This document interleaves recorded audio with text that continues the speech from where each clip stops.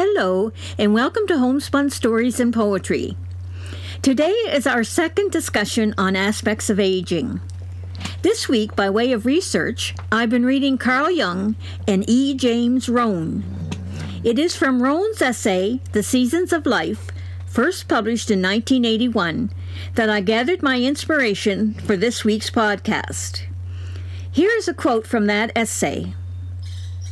For all of us, the only constant factor in life is our feelings and attitudes toward life. A major challenge is that we learn to experience the changing of life cycles without being changed by them. In the cycles and seasons of life, attitude is everything. Unquote.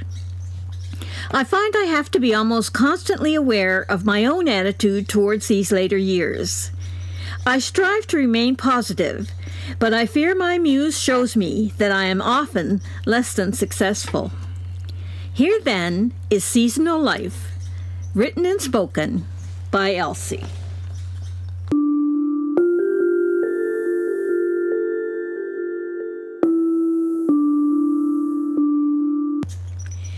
Do we come back around like the seasons? The rich juices of spring filling our veins with the old historic longing for procreation, this time a sort available to ancient souls such as ourselves. Summer bringing the promise of a rich harvest, days mellow with expectation, waiting for fruition. Fall bringing what? Not the promised result? The fruit is not sweet enough? The size is smaller than expected? Not the best color? Not the expected yield? What kind of garden have we left? How much loss is there? Winter coming in with its deep chill.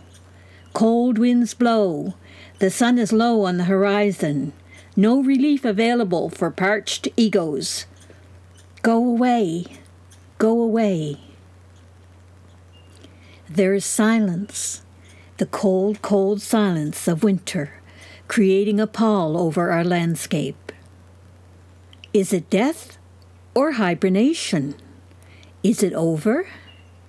Or merely, as always, and to be expected, the changing of seasons?